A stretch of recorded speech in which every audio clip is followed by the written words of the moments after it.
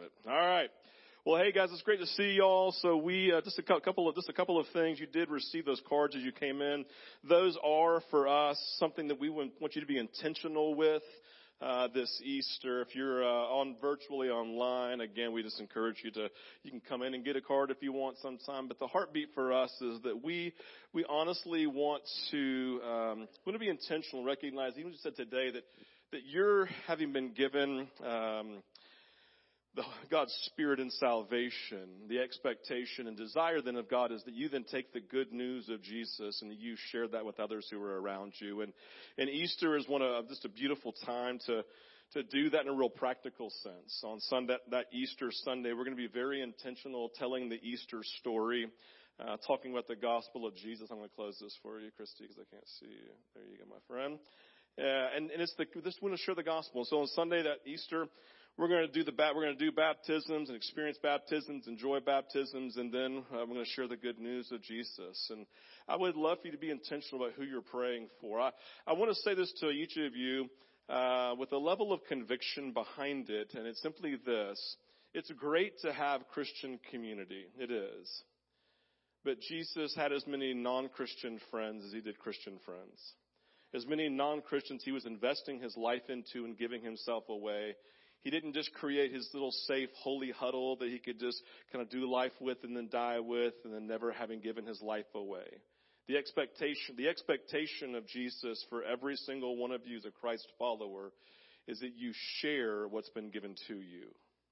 And if you can't name people that you are loving, who are in relationship with, who don't know Christ, then I would just say you need to find some.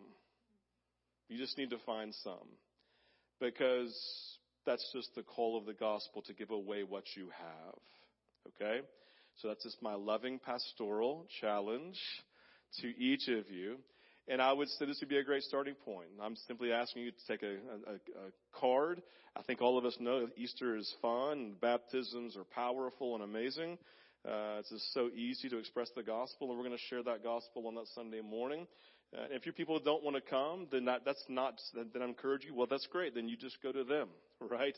And you love on them that week and bring them a meal and tell them you love them and talk about what you talked about on Sunday morning at church. And let's just begin to actually share Jesus with those who do not know him, right? That'd be super great, and I'd appreciate it. Okay. And then lastly, I'll just say this. Night of Prayer and Worship is coming up this week. Let me see what's real quick on here. I'm not sure. It'll stand on my notes. But Night of Prayer and Worship is coming up. It's Thursday night at 7 o'clock here. I do want to invite all of you to be here. It's going to be a powerful time, and I'm looking forward to it. I think, again, attaches into what we're talking about. We are in this series. Do you have that, Josh? The little encounter promo thing that needs to be up here on the screen. Thank you, right there. We are in Encounter series, not really on prayer. It's not really fasting. It's just really on prayer, focusing on prayer. And we may touch on fasting, these pieces we give ourselves to, the disciplines we give ourselves to. But we believe that we are a people who've been called to encounter Jesus, right? And we encounter him, and as we encounter him, it produces momentum, which is what we talked about for several weeks leading up to this time. And we believe the primary way that we encounter Jesus is through a life of prayer. Yes, worship is important. Yes, reading your Bible is important. But ultimately, the number one thing that we give ourselves to that produces encounter, that produces an understanding and knowledge of Jesus is a life of prayer. The reality is simply this. There are people who have never been able to read, and so they can't read their Bibles, but they can pray. And so the number one thing we can give ourselves to, we can invite people to, is a life of prayer. And a life of prayer, we believe, then produces great fruit as we encounter him, that then produces momentum in life. And so the invitation to each of us is to build and to grow in an exciting, life-giving relationship as a life of prayer and relationship with God. We looked at it last week, and we're basing the upcoming week, that last week, first 2 weeks, this week, and the upcoming weeks on Luke chapter 11. It's the Lord's Prayer. It's the prayer of Jesus. You remember we talked about it when Jesus' disciples, they came to him and said, hey, we've seen John the Baptist teach his disciples how to pray. We know that they saw the fruit of the life of prayer that Jesus had in relationship with the Father. Powerful things were happening. And they said, will you teach us how to pray? And Jesus says, yeah, absolutely. Absolutely. And he said, when you pray, which was from last week, rejoice, right? Our Father in heaven, which says, say this, our Father in heaven, hallowed be thy name. What I want to say, for last week we talked about the idea of prayer from Luke 11 being an acronym from the word pray. P.R.A.Y. We pause, we rejoice, we ask, and then we yield. We pause, we rejoice, we ask, and then we yield. This morning, we're going to be talking about the word rejoice, taken from our Father in heaven. Hallowed be thy name. That when we come into his presence, there's a sense of rejoicing. Now, you know what rejoicing looks like. You know what it looks like. Biblically speaking, rejoicing is what you think that it is. Rejoicing is something occurs and then you have an outward manifestation of an inward experience that causes you to celebrate, causes you to be jubilant. This past week, we had a couple of things happen in the sports world for Vintage 242, specifically the Hambricks. Number one, Sarah Hambrick scored her first goal ever in lacrosse, right? Like, it was a great moment. I got it on video, the whole thing. She's like, oh my gosh, Dad, right? But literally, I told every single parent for the Mount Perrin lacrosse team, listen, Sarah, if she scores a goal this year, I'm taking all y'all out to dinner on me. And so literally, she scored that goal. Everyone got super excited, not for her, but because of the free dinner. We all went out on my dime last week with her, right? And then the other night we went to the North Paulding Alatoona lacrosse game. We started getting excited. North Paulding was down. They scored a goal with like a minute 24 to go to tie the score at 7-7. And all of a sudden with 10 seconds, buddy comes around the edge from the crease, comes back around, shoots behind, scores with 10 seconds, and they beat Alatoona for the very first time. And there was massive rejoicing. Weeping was happening. Super excited, right? We were all going nuts. We went out afterwards, right? Some of the parents, like we were there with we were there just having a great time. Sorry, we're going Flora McNeil, went out with Jay and Jen Goodman, and we just sat there and celebrated, had a great time rejoicing. We walk in, I said, what's up everybody? North Paulding won, woo! Right? I was like, what's this weirdo doing, right? Because that's what you do when you rejoice. You know what it looks like. And so rejoicing, yes, it's an internal experience, but the idea, even biblically, it was something to be expressed outwardly. It was something that was caused to well up and to look and to celebrate, to be jubilant about. And so we come this morning, that's what this is talking about. Our Father in heaven, we rejoice because hallowed is your name. It's an expression of worship. It's a time of celebration, of remembering who he is, of celebrating what he's done. The idea and expectation of Jesus is that when we come in to be in his presence, that we pause, but then we rejoice. We focus on the goodness of God. We focus on his faithfulness. We tell and retell the stories of his movement. We remember, we celebrate who he is. We celebrate what he's done. We celebrate, we rejoice as an outward expression that we give before the Lord. One conviction that Grieg talks about, so we've been looking at this book, How to Pray. It's kind of the foundation for our messages. Pete Grieg wrote a book, How to Pray. One conviction that Grieg talks about in his book, and it's honestly a conviction that I've held for many years and talked about 100 times, and it's this. It's on the screen. He says, the first one, the way. The way we view God affects everything about everything. The way that we view God affects everything about everything. I add, how you believe God views you affects everything about everything. Think about how you live your life and the things that you do and the things that you buy and the sin that you commit and the relationships that you have and how you, as a Christ follower, how you view all of these things in your life based on how you view God and how God views you. It affects everything of everything. Think about this. If you view God as angry, you view God as judgmental, then you will live trying to perform to make God love you. I'll say that again. If you view God as frustrated and angry and judgmental, then you will live trying to perform to make God love you. Like you just never quite measure up. If you view him as distant, you view him as removed, then you will feel the need to work harder and rely on self for everything because you'll have to do it in your own strength. Or if you view him as kind, you view him as compassionate, and you view him as loving, you will live life experiencing a higher level of peace and of confidence and joy in life. How you believe God views you affects everything about everything. And the way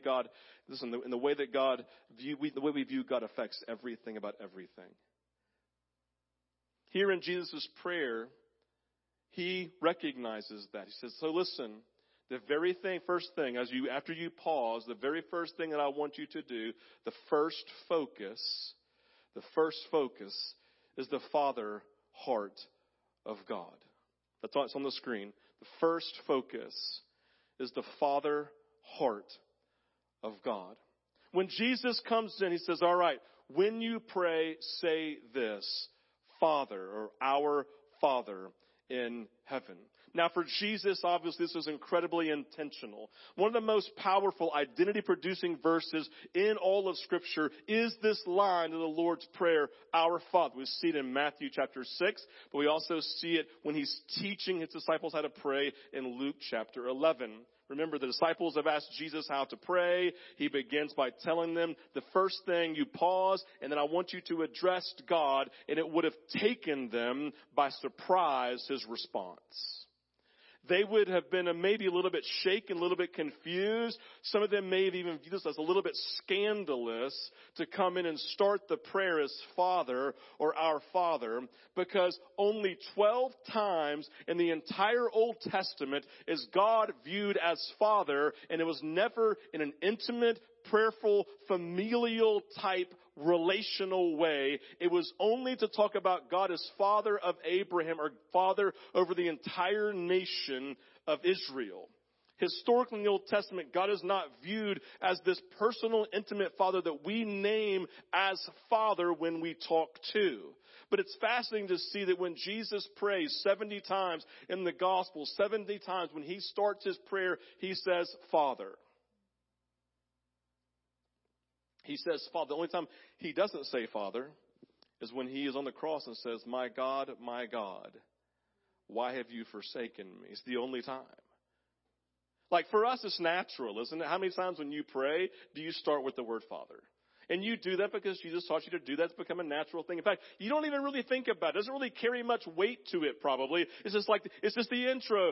Father, I pray that you blah, blah, blah, whatever it is. And you kind of just gloss over that word Father. But for them to hear this, for them to think about this, for them to accept this would have been overwhelming to them because no one had ever taught this before. But what we see is Jesus is looking at them and saying, listen, I have modeled for you what is available to you.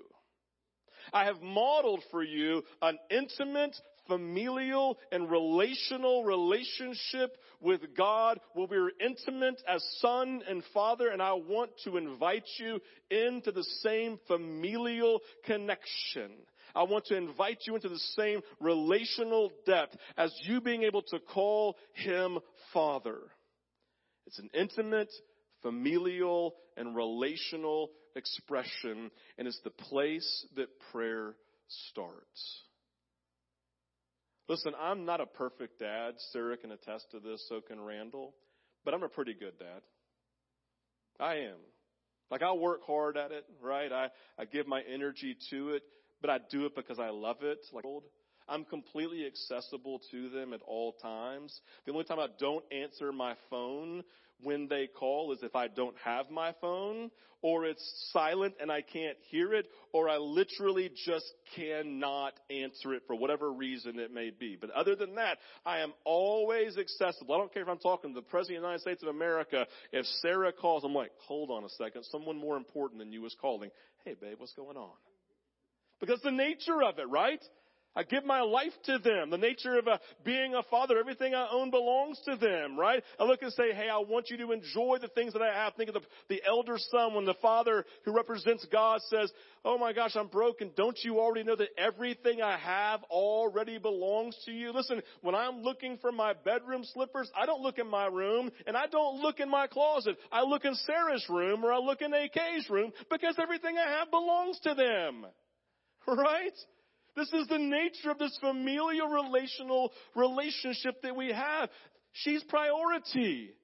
And so I love that Jesus is saying, this is how the Father is when you enter in prayer time. Listen, my kids have great confidence in my relationship and love for them. They don't question that.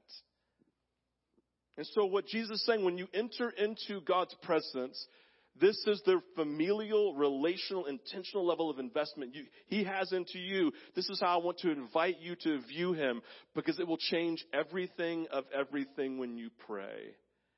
That's why it says, when you come, don't let your faith be like the waves up and down, but have confidence that what you ask for, you will receive, right? It's this beautiful piece thing because you're coming to a Father who is intimate, who is personal, and who is relational. I recognize that one of the great tensions we face in life is some of us didn't have good fathers, or we have emotionally disconnected fathers, right? And so we have a hard time connecting with this. So I just simply say this: what in your mind is the perfect expression of an intimate, personal, and relational father?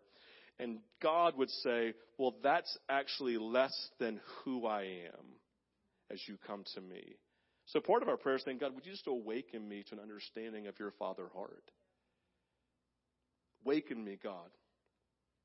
So Jesus' teaching was an invitation to his disciples to step into a level with intimacy with God they had never deemed and never dreamed of as being possible. But it's what he was experiencing, and he was simply inviting them to the fellowship that he already had. He's our model. So I want you to write this down. This is the phrase I want you to write down and thinking about this. I think it's going to be on the screen. Prayer is about communication. It says prayer is about communication with God, but more importantly, it is about communion with the Father. Just let that sink in. Prayer is about communication with God, but more importantly, it's about communion with the Father. It's just a way that we begin to think as I come in. Communion speaks to relationship. Conversation just simply speaks to transaction. Communion speaks to relationship. Conversation speaks to transaction. Again, in this life, the takeaway for us is the greater our knowledge of God as Father, the greater understanding of God as Father, the greater our intimacy. The greater the intimacy, the greater our peace. The greater our peace, the greater our expectancy and rejoicing while in prayer. Say that again. The greater our knowledge of God as Father, the greater our intimacy. The greater our intimacy, then the greater our peace. The greater our peace, then the greater our expectancy of God's movement, and the greater our expectancy of rejoicing while in prayer. Grieg says this, and this will be on the screen. It says, the deeper we receive our identity as dearly loved children, the greater our desire to spend time with our Father in prayer. We will start telling him everything and dare to ask him anything, because we now know that, as Jesus says in Matthew 7:11, your Father in heaven loves to give good gifts to those who ask him. Leave that on the screen for a second. If you remember from Matthew chapter 7, he says, though he's looking at fathers. It says, though you being evil as fathers know how to give good gifts to your children, how much more will your Father in heaven give good gifts to those who ask him? What he's saying is, he's not really calling you evil. What he's saying is, in comparison to me, it's as if you're evil and you're still pretty good at being a father. I am that much more. And that is the entry point into prayer. Every time you say, Father, I would simply say it's this. This is a real practical piece. Take a deep breath and hear this. Every time you say Father, just stop and go, I love being your kid. I love who you are. Every time you say Father, it's an invitation to remember the invitation from Jesus to a family, intentional, intimate relationship. Again, our Father is an invitation to communion like nothing we've ever experienced before. But I want you to also recognize that Jesus' second focus, this is on the screen, Jesus' second focus in prayer is an invitation to view God as a holy God who we revere. Hallowed, holy, set apart, completely other than is your name. It is your name.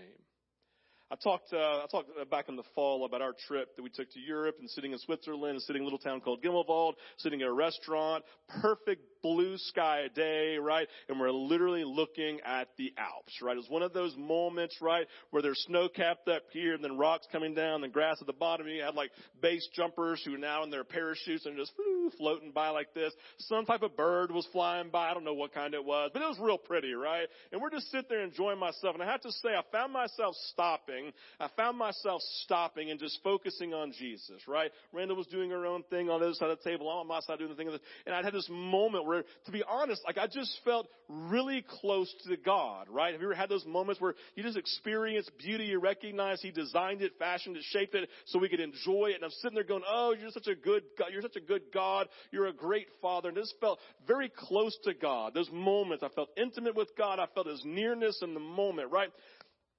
I was experiencing God as Father, but at the very same time, completely connected to it, I'm sitting there going, my gosh, this mountain has been here for a long time. It's here today, and it'll be here a long time after I'm gone. God, in this moment, I look at that and go, you created it. You are big. You are holy. You were completely other than, and I felt this moment of me being small and of God being big, of Him being great, of me not being, and I had this moment of like holy reverence, like that, like, kind of like the fear type moment, like, you know, when you stand on the edge of a cliff and you look over and go, and you feel it in your body. I felt that moment. What I was feeling in the moment was the nearness of God married to the holiness and a reverence of who God was as a holy, completely other than, separate being from who I am. He is big, and I felt my smallness.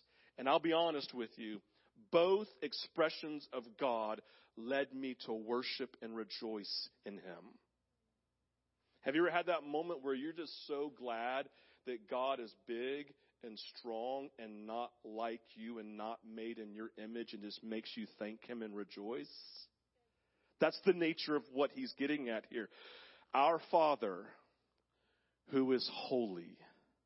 It's a paradox. Two seemingly things that are separate, but they are married and perfect together in cohesion.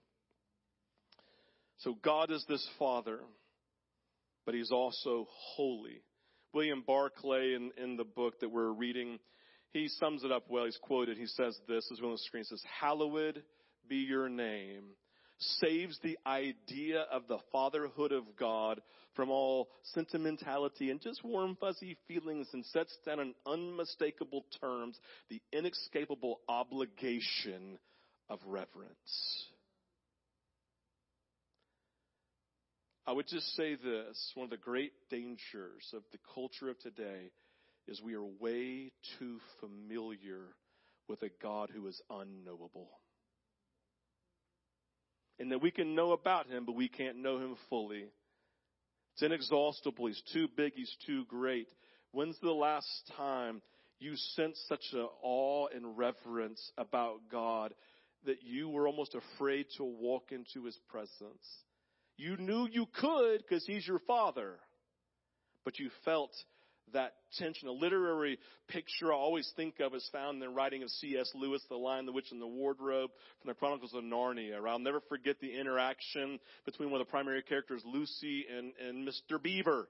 When talking about Aslan, the Christ God figure in the book, Lucy asked this question, not on the screen, but it says, talking about Aslan. Because they've been talking about him, how great he was and how perfect he was. And she goes, because she's a lion, is he safe? Is what she asks. Is he safe? Mr. Beaver responds, safe? Who said anything about safe? Of course he isn't safe, but he is good. He is the king, I tell you. Mr. Tumnus comes in later, and he goes on, it says this, Mr. Tumnus says, he's wild, you know. He's wild. He is not a tame lion. He is not a tame lion. How much time do we spend with an overly familiar God where we think we have got him in a box and that theologically we can make him do what we want him to do if we just say the right prayer and remind him of the right Bible verse and just make him and squeeze out of him what we want from him without realizing his ways are not our ways. We live in this place of the fatherhood of God. He's knowable, and the awe and holiness of God where he's unknowable. We live in this tension. And it just says, God, you're so good. You're not tame. I don't have you in a box. I can't crack my whip and make you move, God, because you're holy. You are holy. When reading the Psalms, David paints different pictures of who God is, right? Through his Psalms and his songs and his poetry. He tells us, you know this Psalm 23, that the Lord is our shepherd, right? Who makes us to lie down in green pastures. That he is gracious and compassionate. He's slow to anger. He's rich in love. We love this language. It doesn't call him a father, but it's language of a father. It's language of someone who's compassionate and tender and near to us. And David knew God this way as someone he could lean into and trust. We know even in Exodus 33 that it says that Moses would sit and speak with God face to face as a friend speaks with a friend. Very intimate, relational, familial type relationship in the Old Testament. But then we have David come in chapter Psalm 103. Speaking of God's holiness, right? Speaking of his power and his majesty, his otherness. It says in verses 1 through 3 of Psalm 103, it says this, the Lord reigns. He's king. He's Lord. He's holy. Let the peoples tremble. He sits enthroned upon the cherubim. So let the earth quake. The Lord is great in Zion. He is exalted above all the peoples. Let them praise your great and awesome name. Holy is he. God is a father. God is holy. He is tender as a father, but he is not to be messed with because he is Lord. Did any of you ever have that moment where you had a recognition of that and learned from that in a physical sense by watching your dad respond to something? Anybody in the room? Put your hand up. In that moment of like your dad's tender, but dad is not to be messed with. I had a bunch of those. I'm going to tell you one of those. Oh, there you go. Gideon calling dad out. I love that, right? I'll never forget, man, I'm working at T&S Marine. I'm about 22 years old, right? I had this interaction with one of the guys who was coming in to buy a boat, and he just didn't like how I was talking to him, and I didn't do anything wrong. I want to be honest with you. I was trying super hard. I was working with the guy, and he was just getting frustrated because because of my dad set rules in place, and I couldn't break those rules. He was trying to get me to break those rules. I wasn't willing to do it, so he got fed up with me and says, I want to talk to the owner. And I said, you don't want to do that. He's like, I want to talk to Terry's his name, right? I'm like, yep, that Terry's his name. He's my dad. Well, I want to talk to him right now. All right, go around that corner. There's a door. Feel free to walk in.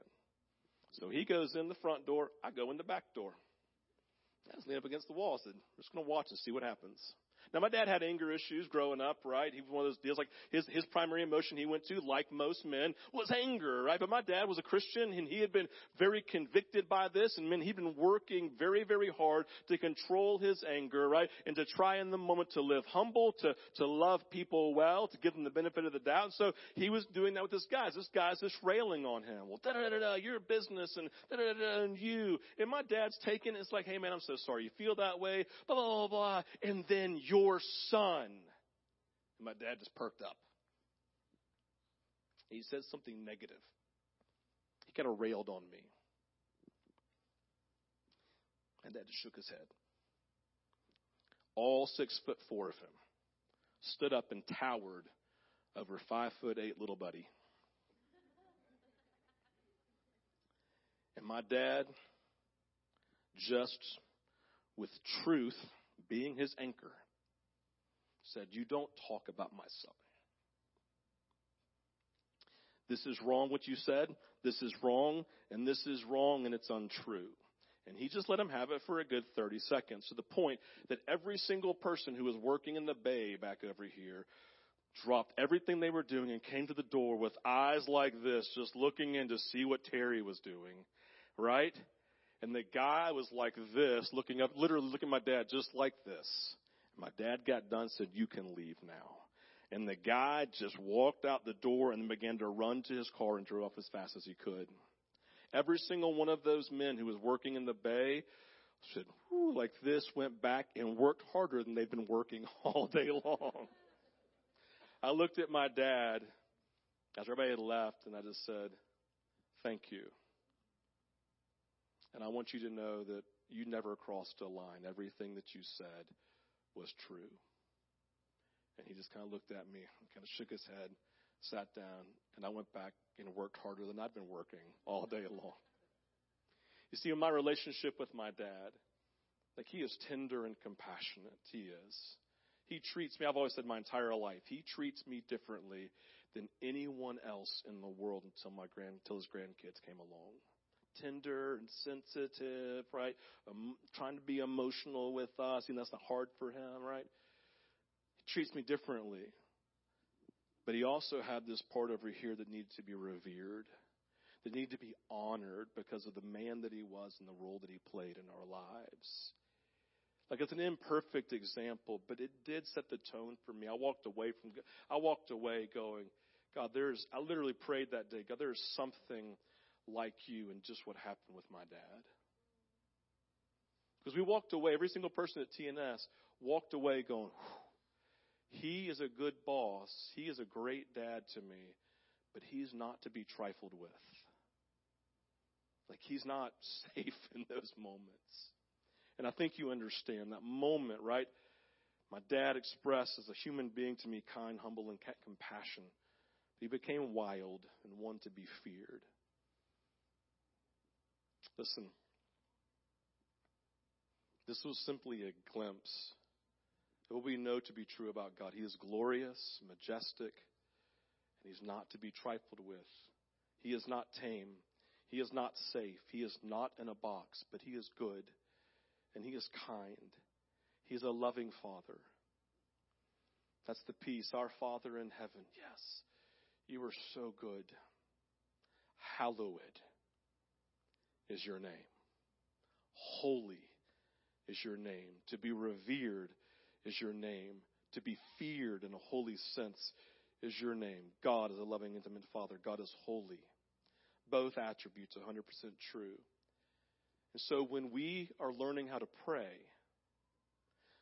when you pray, when you pause, when you stop, when you focus on God, like we said last week, we pause. We then rejoice. But our rejoicing is birthed out of recognizing this paradox that are completely working together, that we enter in confident, knowing He is accessible as a good Father, but that also He is holy at the same time, to be honored and to be revered. We come confidently. We recognize, I don't have God on a leash. I am not the center of this world. He is, and His will trumps all things. That's how we pray. God is Lord. So as we end where we started. The way that you view God, entering into prayer, it affects everything about everything. It affects everything about everything. And how you believe God views you affects everything about everything. As we worship to end our time today, I want to invite you. One, I'll have ministry teams available on both sides, and you can come receive prayer for anything that's going on in your life.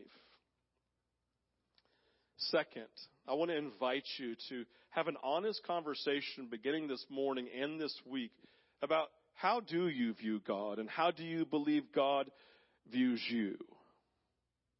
How do you view God and how do you believe God views you? It affects everything about everything in your life.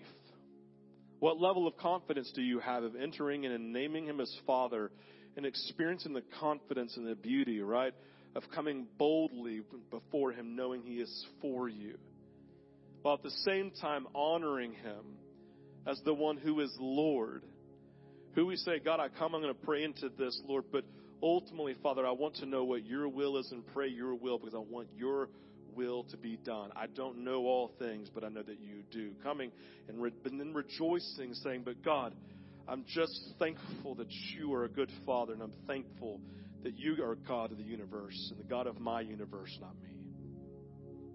And have an honest conversation. And then begin to ask God to awaken both of these pieces. And I've been doing that. I've been literally preparing for this week. I've been asking God to awaken His Father heart for me. I've been asking God to awaken an understanding of His holiness in my life. I just invite you to do that. As we come this morning, take communion. I invite you to take communion this morning in remembering the work of Jesus in your life. I'll come back up here in a few minutes and I will pray us out, but you respond as the Lord leads this morning.